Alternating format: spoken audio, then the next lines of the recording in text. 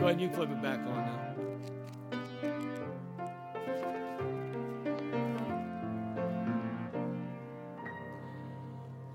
Like a river glorious is God's perfect peace, over all victorious in its bright increase.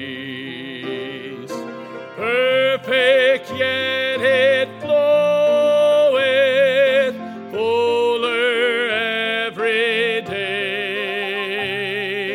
Perfect yet it groweth, deeper all the way. Stayed upon Jehovah, hearts are fully blessed, finding as he promised, perfect peace and rest. Hidden in the hollow of his blessed hand, never foe can follow, never traitor stand. Not a surge of worry, not a shade of care, not a blast of hurry, touch the Spirit there. Stayed upon Jehovah, hearts are fully blessed, finding as he promised, perfect peace and rest.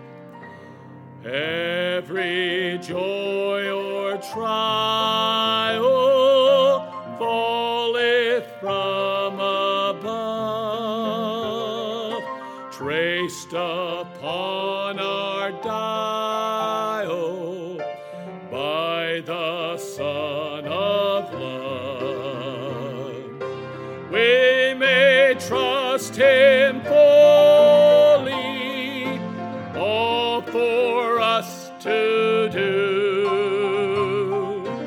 They who trust him wholly find him wholly true. Stayed upon Jehovah, hearts are fully blessed, finding as he promised, perfect peace and rest.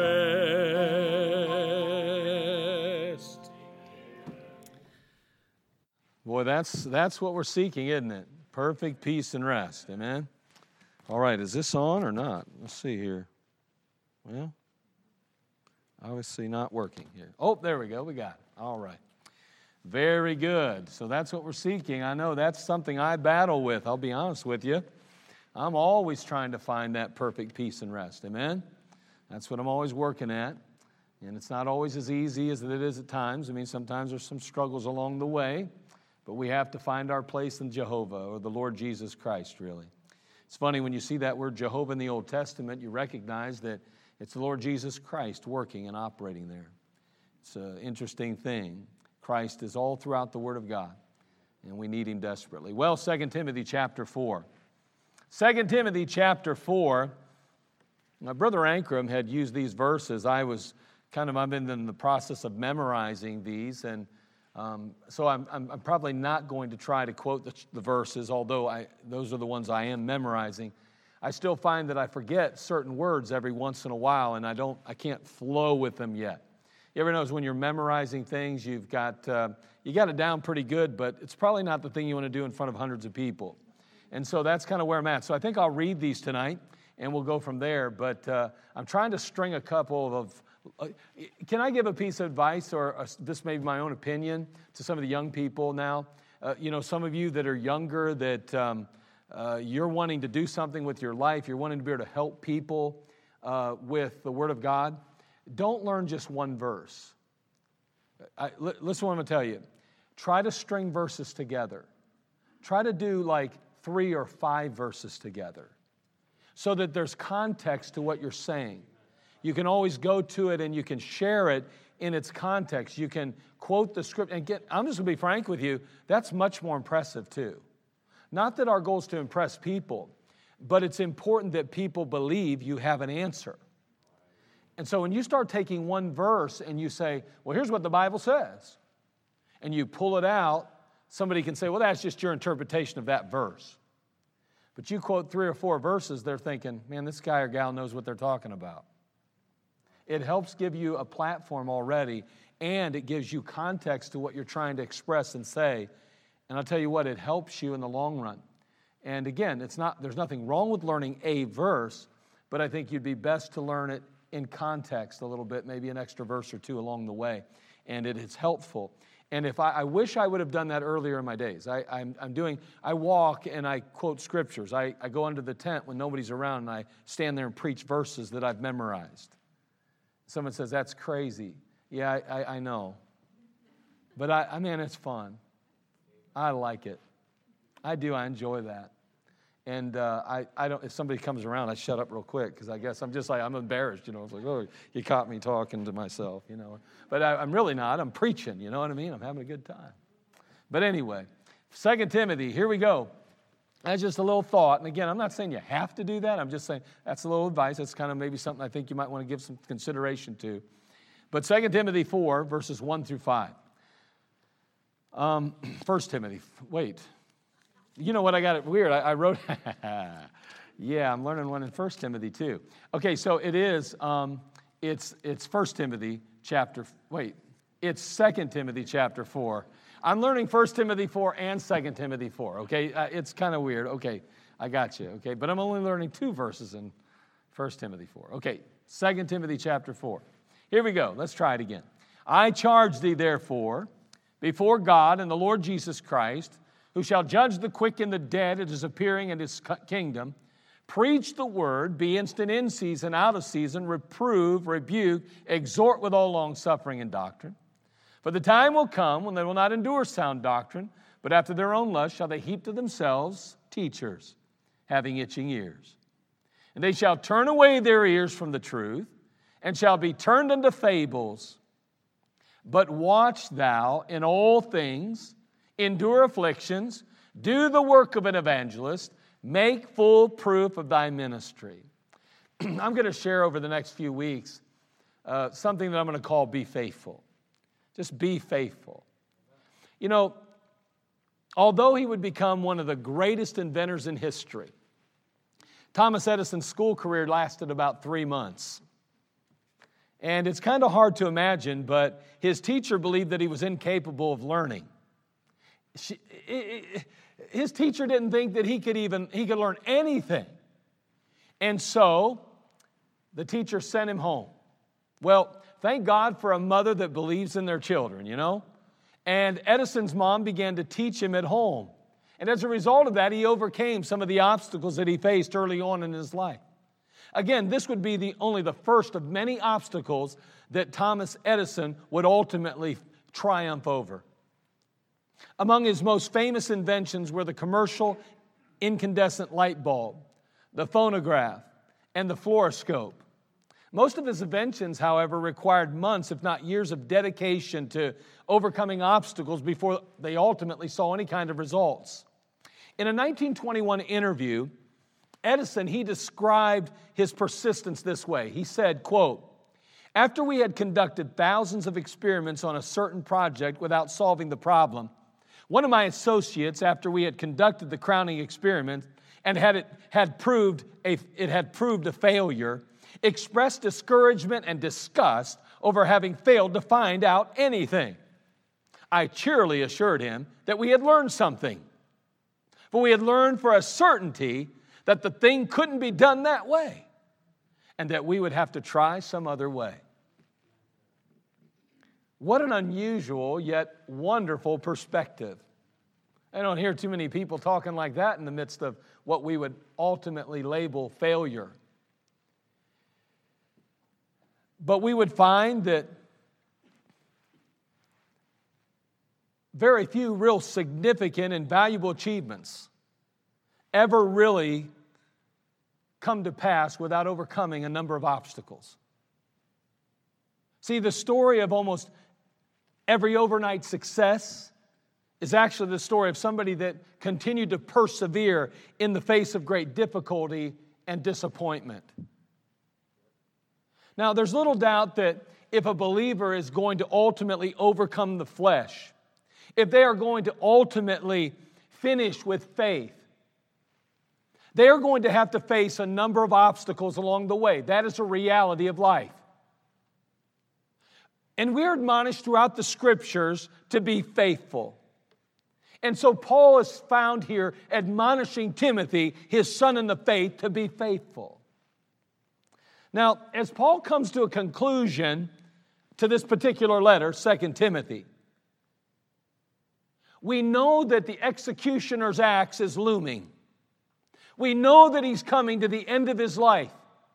We recognize that he's no longer going to be writing very much longer. He's done. He's finished. His life is over. Paul has recognized this. He even states it, and now we see him making his final plea to Timothy. So he's challenging his son in the faith.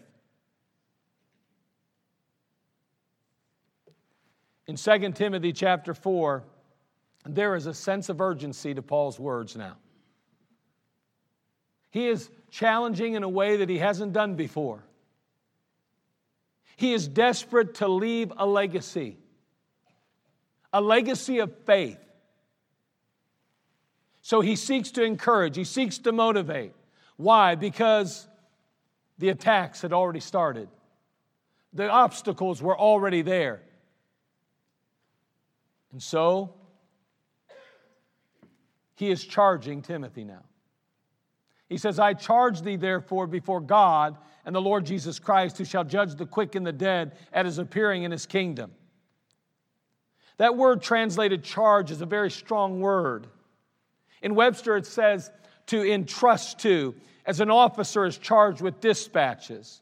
Timothy was being entrusted with a given, a commission, if you will. A job to do, a responsibility, a solemn or sacred charge. He's being given this.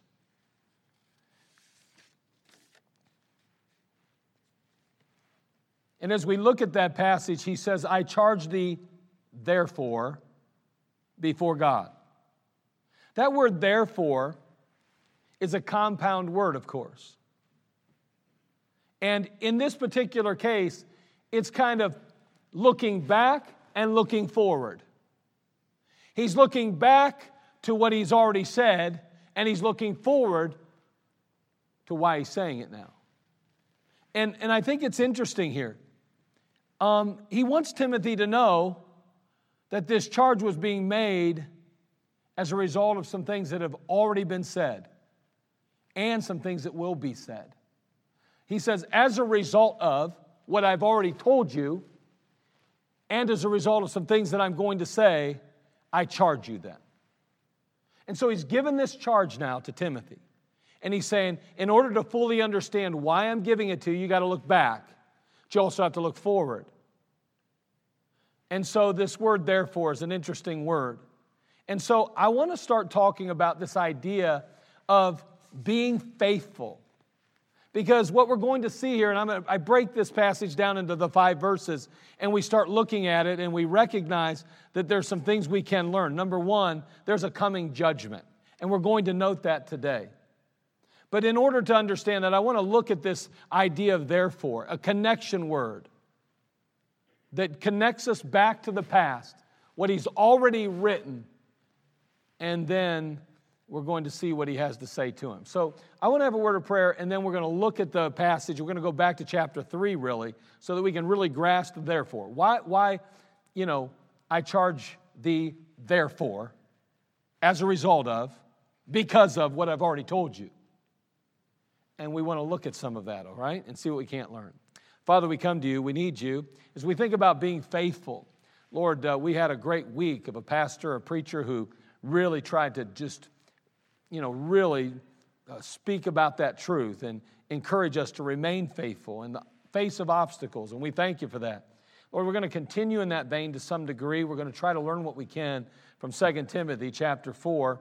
Lord, just pray that you'll use it, Father, as a blessing to our hearts. Encourage us from your word. We'll thank you in Christ's name. Amen.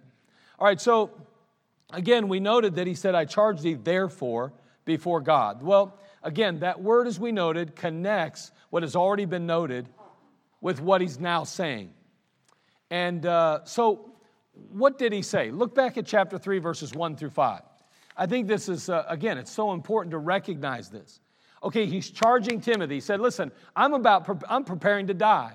I'm going off the scene, but you're going to remain here. I need somebody to be faithful. I need somebody to follow through. I need somebody to keep up the work. And I'm charging you. Why am I doing that? Well, let's go back and look. He says, I charge you therefore, Timothy, before God. Now, why? Notice what he says in chapter 3, verse 1. He says, this know also, that in the last days perilous times shall come. For men shall be lovers of their own selves, covetous, boasters, proud, blasphemers, disobedient to parents, unthankful, unholy, without natural affection, truce breakers, false accusers, incontinent, fierce, despisers of those that are good, traitors, heady, high-minded, lovers of pleasure more than lovers of God, having a form of godliness, but denying the power thereof, from such turn away. Now, I charge thee therefore before God, the Lord Jesus Christ, of thee. Why? Okay, based on what I've already said, I'll tell you why. Because of the apostasy that's already crept in. I want you to understand, Timothy, that there's an apostasy, and I'm charging you. This charge is going to be really important, and we'll get to that charge next time we talk. But right now, he's saying, I'm charging you. Why? Because of the apostasy. In verse 1, in the last days, perilous times are going to come.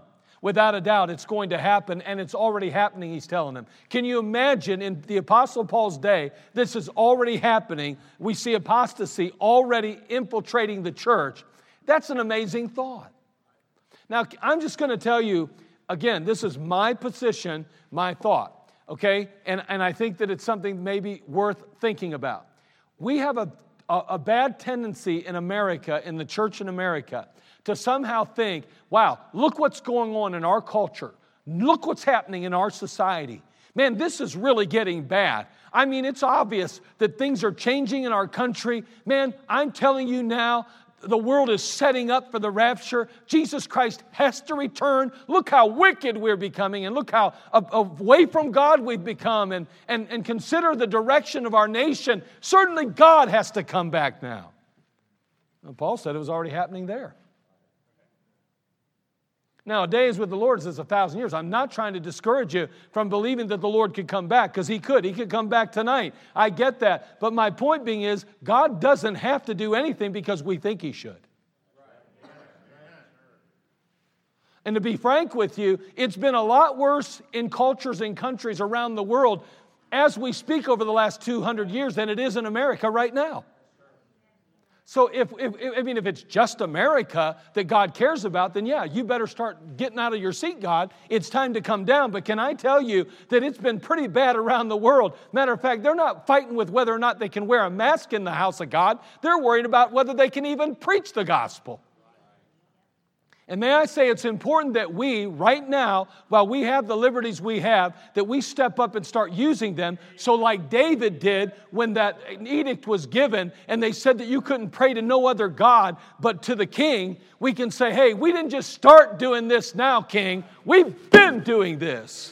And I think it's important that we get busy out on those streets and that we do some things that make it visible that this is what we do. And when they say, you can't do that, we say, what are you talking about? Well, that's what we do.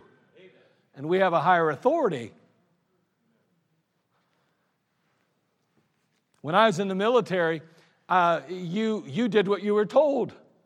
If a sergeant told you to go man a station or to take guard duty, you say, well, I just got off. I don't care. Look at these. This is sergeant stripes. You're no sergeant. Get out there and do what you're told. And you're thinking, that ain't fair. You take your place on duty. You're hoping the captain shows up. Hey, Cap. Sir? Man, I've been stuck out here for 4 or 5 hours. Sergeant threw me out here. You're hoping he goes, soldier, get out of here. You, get up here. You want the next guy up to undermine the authority of the sergeant to some degree. You're hoping he just says, that wasn't right. Go get that sergeant. Sergeant, replace that man right now. Captain can replace me, see? He's got more authority than the sergeant has. He can tell the sergeant what to do. Can I tell you, there comes a point, and there will in America, where our government will think they have a right to tell us what to do, but there will be a commander-in-chief that will tell us, no, I trump, so to speak, and I'm not using that as a, but because we used to use that term without people thinking we were weird. But anyway, I trump the authority of that guy. The government is not the authority. I am the authority. That one day will be a case. It's true now, but we'll actually exercise it. And then we'll have to endure the grief and the heartache and maybe the wrath of the government. And that might not be very comfortable in jail. But that's the way it'll go. See, in Paul's day, as Brother Akron so, really described, they were very unfriendly. So apostasy. Not only that, we note appalling behavior. Look at what's happening here. Because of this appalling behavior, Timothy, I want you to be, I'm charging you. I'm giving you this edict. I'm telling you, you must do this. The appalling behavior, you can read about it.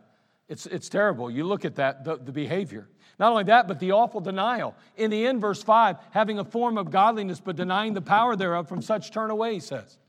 Turn away from it. Man, get away from that. People that are denying the power of God. A form of godliness, but denying the power thereof. This was all happening in Timothy's day. It's already taking place. And Paul says, I charge thee, therefore, before God. Why therefore?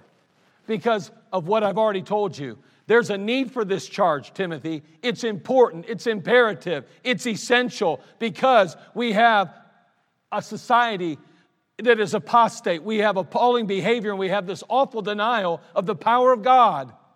Not only that, persecutions. Look at verse 12. Yea, and all that will live godly in Christ Jesus shall suffer persecution, he says. He goes on to say, but evil men and seducers shall wax worse and worse, deceiving and being deceived.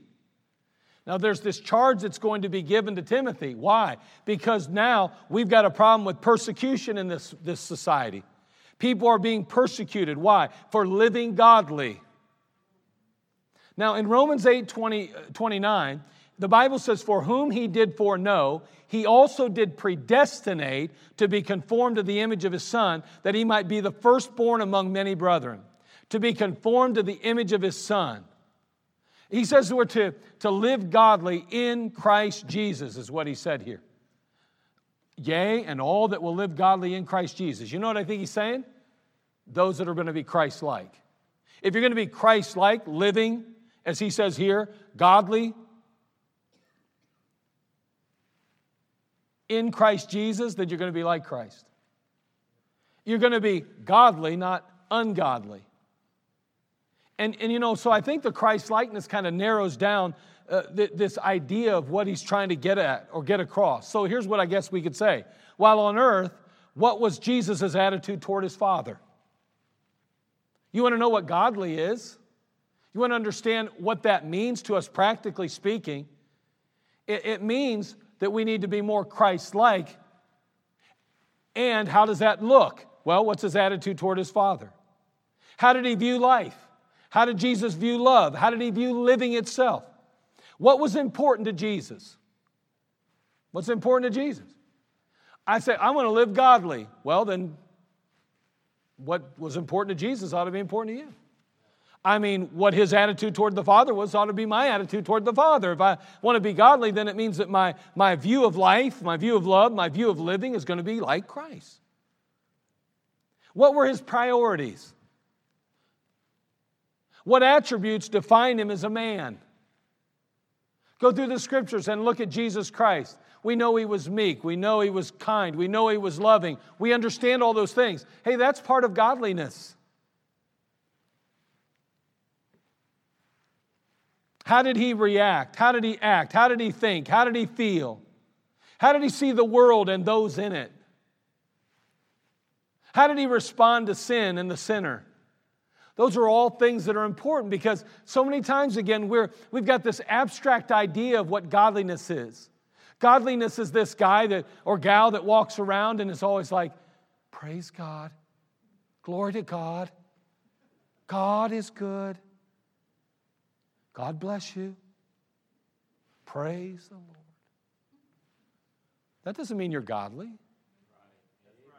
I mean, you can put on airs, you can walk around dressed a certain way, you can talk a certain way even, you can put on the dog, as my grandma would say, but the fact is that godliness ought to be very evident in our life. And how do we know when we're really being godly? When our life aligns itself with Jesus Christ. It's not abstract, it's not just a feeling, it's not just, I feel God in me. See, the opposite of godliness then is what? Ungodliness. Now, how is ungodliness described in the Bible? Well, the Bible says over in 1 Timothy chapter 1, verse 9. Yeah, we're over there. We're pretty close, aren't we? Go ahead and turn there.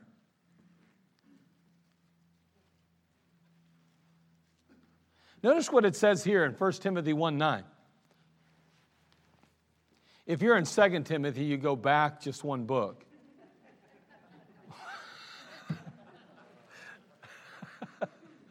All right. 1 Timothy chapter 1, verse 9. I was trying to help folks watching live stream, not you. None of you. Okay? Let me clarify. Okay, it's 1 Timothy 1, 9. Knowing this, that the law is not made for a righteous man, but for the lawless and disobedient, for the ungodly and for sinners, for unholy and profane, for murderers of fathers and murderers of mothers, for manslayers. Wow. I mean, I'm just saying we're throwing out some pretty nasty words here, and it's all part of this group of,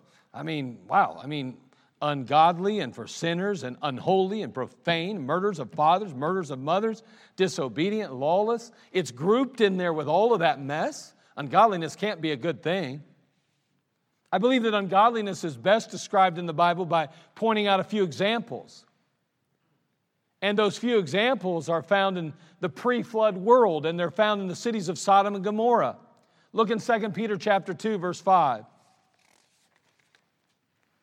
We're going to look at a couple verses, 2 Peter 2, and we're going to look at verses 5 and 6, because he puts them together here. Now watch what he says. And spared not the old world, talking about pre-flood days. And he spared not the old world, but saved Noah, the eighth person, a preacher of righteousness, bringing in the flood upon the world of the ungodly. So if we want to understand what ungodliness is, let's go back to Genesis and let's look at the pre-flood world. Let's look at that before the deluge, what it looked like, and how people responded and how they act and what the context of the society was at that point. And I think that we'll find that it's not very good. Matter of fact, it's got a lot of similarities to ours. Not only that, in 2 Peter again, chapter 2, a verse later, it says, and turning the cities of Sodom and Gomorrah into ashes, condemned them with an overthrow, making them an ensample unto those that after should live ungodly. I mean, he's just saying, listen, I just want you to understand, if you're going to live ungodly, guess what you have to look forward to? The same thing Sodom and Gomorrah did. So I got to believe that things that were going on there and in the pre-flood are things that the ungodly are capable of and often involved in. See, there's this godliness and there's ungodliness. You're either godly or ungodly. Now, here's the thing. We don't like to think in terms of absolutes, right? We like to think in, well, I'm not ungodly and I'm not godly. I'm kind of in the middle. I'm in the middle. Well, what does God say about that? Can anybody come up with a scripture that would talk about, I almost don't want to say it because there's a song, the man in the middle? There's a song, right? The man in the middle. But anyway, it's a good song. But anyway, you know what I'm talking about. So we're not ungodly, we're not godly, we're in the middle. Give me a scripture, somebody. Double-minded is a good one. That would be a good one too, absolutely. Yeah, right here. That's right. And what does he say he wants to do with those that are lukewarm? They're not hot, they're not cold, they're just lukewarm. What's the answer? Spew them out of his mouth. Now listen, if that's the case, I think it's important that we make a choice. What are we going to do? And I don't think really that we ought to even be flirting with the idea of ungodliness. So we ought to make a conscious effort to be godly and to walk godly and to live godly and to be godly. In Timothy's day, unfortunately, this was a problem. And he's telling them, yea, and all that will live godly in Christ Jesus shall suffer persecution. Can I tell you, we are quickly arriving at a place in America where that passage will finally come to fruition. Now listen, I understand someone says, well, I have a family member, or I was at a family reunion and I took a stand for Christ and people got mad at me. I get that, but I think the persecution he's talking about, if you go back in history, was a little bit more severe. I think those days are coming again. I don't know when, but I'm just saying I believe they're possible. I think almost everybody in the room is going to get an opportunity to prove whether or not you'll stand for Jesus at some point here in the next 10 years. I feel like in the next 10 years, we can probably plan on some things happening. We'll find out if we're serious about this. Now again, maybe that won't happen. Maybe it'll be 15 years. Maybe it'll be 20 years. Maybe it'll be 100 years. I don't know. But I'm getting this distinct feeling that we may be closer to, I used to say, without a doubt, my children will endure that kind of persecution, possibly end up in jail. I'm thinking about Brother Josh and some of my children. I think if they're taking a stand, they could end up in jail one day. Hey, you know what? I think I could yet. Now, I really do. I think it's accelerated. It's accelerated so much. Now, I'm not saying that to scare anybody. Don't misunderstand what I'm saying. Because the grace of God was sufficient in that day. It'll be sufficient in our day too. And by the way, don't worry about the fact if you're worried about that and you think, well, I must not have faith because I don't want to go to jail. I don't either. Okay, but I do believe if I take a stand on behalf of Christ, He'll give me the grace to deal with it. Just like I believe when it comes time to die, He'll give you the grace to deal with that. He'll give you dying grace. He'll give us grace when we need it. He doesn't give it to you before you need it. He gives it to you when you need it. So don't worry about things like that. Don't dwell on them. Think on these things, remember? Now,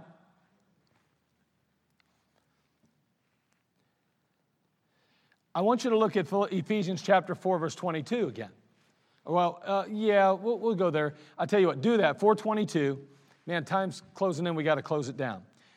But notice what he says here, and I'll try to move through this other stuff quickly, and we'll be done. Notice what he says. I think it's important. We're talking about ungodliness again, and I want to focus on this a little bit because this is the climate that Timothy's facing. As Paul's preparing to head off the scene, Timothy is entering the scene, so to speak. I know he's already pastoring the church at Ephesus. He's already rooted in there. He's trying to grow the church and be a good preacher and a good Christian. But he's young in the faith in comparison. Paul's leaving this earth now, and Timothy, his protege, is going to take his place, basically, in a sense. Not Paul's place as a writer of the book of the Bible, but just as leaving a legacy of faith. Just like some of these young men will step into pulpits in America. They'll take the place of an older man like myself down the road. And right now I'm extremely young and healthy, very vibrant.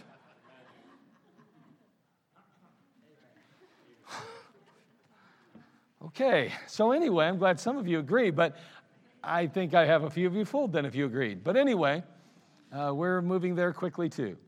He says in Ephesians 4:22, and so he's trying to prepare Timothy. Watch, he says, that ye put off concerning the former conversation the old man, which is corrupt according to the deceitful lusts. So he sets us up here. Now, what are some of the characteristics of this deceitful old man, the lust of the flesh? He goes on, wherefore, verse 25, putting away lying, speak every man truth with his neighbor. For we are members one of another. Be ye angry and sin not. Let not the sun go down upon your wrath. Verse 27, neither give place to the devil. Let not that stole steal no more. Let him that stole steal no more. But rather let him labor, working with his hands the things which is good, that he may have to give to him that needeth. Isn't that interesting? Notice, and this is something we don't like to address and deal with much, but notice this. I think it's so amazing. He says, let him that stole steal no more, but rather let him labor. You say, yeah, that's right. Okay, keep reading though. Working with his hands the thing which is good. Why? That he may have, why? To give to him that needeth. What? So I'm going to work so I can help somebody else? What's the point? Well, that's no fun. Notice he goes on, let not corrupt communication proceed out of your mouth, but that which is good to the use of edifying, that it may minister grace unto the hearers. And grieve not the Holy Spirit of God, whereby ye are sealed unto the day of redemption. Let all bitterness and wrath and anger and clamor and evil speaking be put away from you with all malice. Get rid of that. See, I think we're seeing a picture of ungodliness. Now let me ask you something. If I talk to your wife or husband, would they say you're more ungodly than godly? Or more godly than ungodly? And then let's really ask the question. Are we one or the other, or are we in between? I mean, I'm just saying, it's important. Now, Paul's preparing Timothy. He's trying to let him know, I'm charging you, Timothy, and what he's going to charge him with is to preach the Word of God. That's what we're going to find out. Why in the world do you need to preach the Word of God? I'll tell you why, Timothy. Because this world has been turned upside down, he's telling him. Things have gone crazy. There's apostasy. There's appalling behavior. There's this awful denial of the power of God. There's persecution taking place. And the fact is, it's not getting better. It's getting worse, Timothy. So I'm charging you. And then he turns to the scriptures in verse 16 and 17, though. And he says, let me tell you something. Timothy, the Bible has the answers. That's why I can charge you too. Boy, a message that doesn't include hope would be a pretty bad message, wouldn't it? But praise the Lord, there's a reason again. I charge you therefore, Timothy. I'm looking back and I'm telling you, remember what I told you already. Yes, we have a culture that is full of apostasy, appalling behavior, and awful denial. Yes, there's persecution and it's only getting worse, it seems. But let me tell you, there's the scriptures. And in verses 16 and 17, he says, all scripture is given by inspiration of God and is profitable for doctrine, for reproof, for correction, for instruction in righteousness, that the man of God may be perfect, truly furnished unto all good works. We say doctrine tells me what is right. Reproof tells me what is wrong. Correction tells me how to get it right. And instruction tells me how to stay right. Timothy has been blessed. As you go back into the passage here in chapter 3, you recognize the fact that he had a godly grandma and a godly mother. He had a godly heritage. Oh, his daddy, we don't have any indication as to him being saved. As a matter of fact, the implication is that he isn't, but his mother and grandma are. And they taught him the scriptures. From a child, he had been infected with the Word of God, and it led him to an early conversion. Thank God for children getting saved. Someone says, yeah, well, so many of them have to come back by later and settle it. Nail it down. That's all right. They that seek me early shall find me. Let's keep giving them the truth. You keep putting them where they're supposed to be. God will take care of them. Work on it. It's all right. I charge thee, therefore. And then finally we end up in our verse. I charge thee therefore before God and the Lord Jesus Christ, who shall judge the quick and the dead at his appearing in his kingdom. I'm going to pass on sharing that. It's a little bit, I have a little bit of information I want to share. I want to explain to you what the quick is, what the dead is, and try to understand a little bit about that and what that actually means. And some of you already do know. I understand that. But we'll talk a little bit more about this. But what he's doing is, he's saying, now listen, you're going to have to be, I'm telling you, Paul is leaving the scene. And he is trying to prepare Timothy to be faithful. And I'm going to be honest with you. When it's all said and done, you know one of the great tools that God uses to keep us faithful at times? Work. It's important. If you don't have a job you're doing for God, if you don't have a purpose for existing, as Brother Akron was saying, if you're not doing something for God consistently, it's easy to drift. It's easy to lose the fire. It's easy to fall out of love. Aren't you about sick of people saying they fell in love? I'm sick of it. You want to know why? Because if you can fall in it, you can fall out. And I'm so tired of hearing women, more than men, but men too, that fall out of love. Stupid. It's not biblical. Jesus Christ didn't fall in love with you. He chose to love you. In spite of yourself. In spite of me, He chose to love me. Now listen. Did you choose to love Him? Then you need to guard that. And He's telling Timothy, I'm moving on. And it'll be just a few verses down. He's going to tell him, it's time for me to leave. And He's trying to prepare him. He's trying to help him understand, you're going to have to be faithful. And I just want to encourage you, be faithful. Make up your mind to be faithful. You got the Bible just like Timothy did. Life isn't perfect. You and I both know that. Troubles and trials find us no matter what. But you know what? We have Christ. And we have His blessed book, the Word of God. Let's hold on to that book. Let's hold it close to our hearts. Let's cherish it. Let's let nothing, get between Him and us and His Word. Hold Him close, dear to your heart. Father, we come to You. We thank You for all You do for us. And Lord, we're thankful for the simple truths of the Word. We're thankful, Father, for all You do. Now, again, Lord, as we move forward in this study of just being faithful, Lord, help us to recognize what some of the obstacles were, as we noted already, that were being faced in those days, some of the difficulties they had to overcome. Lord, help us to be faithful. Lord, may we understand that we're going to have a commission as well. We're going to be charged, that all of us have a calling in Christ Jesus. And that, Lord, we need to fulfill that calling. And although things may seem grim at times, we have Your word and we have Your promise and we have Your return to look forward to. And Father, one day we'll stand before You and give an account. Lord, may that move us and motivate us to stay faithful.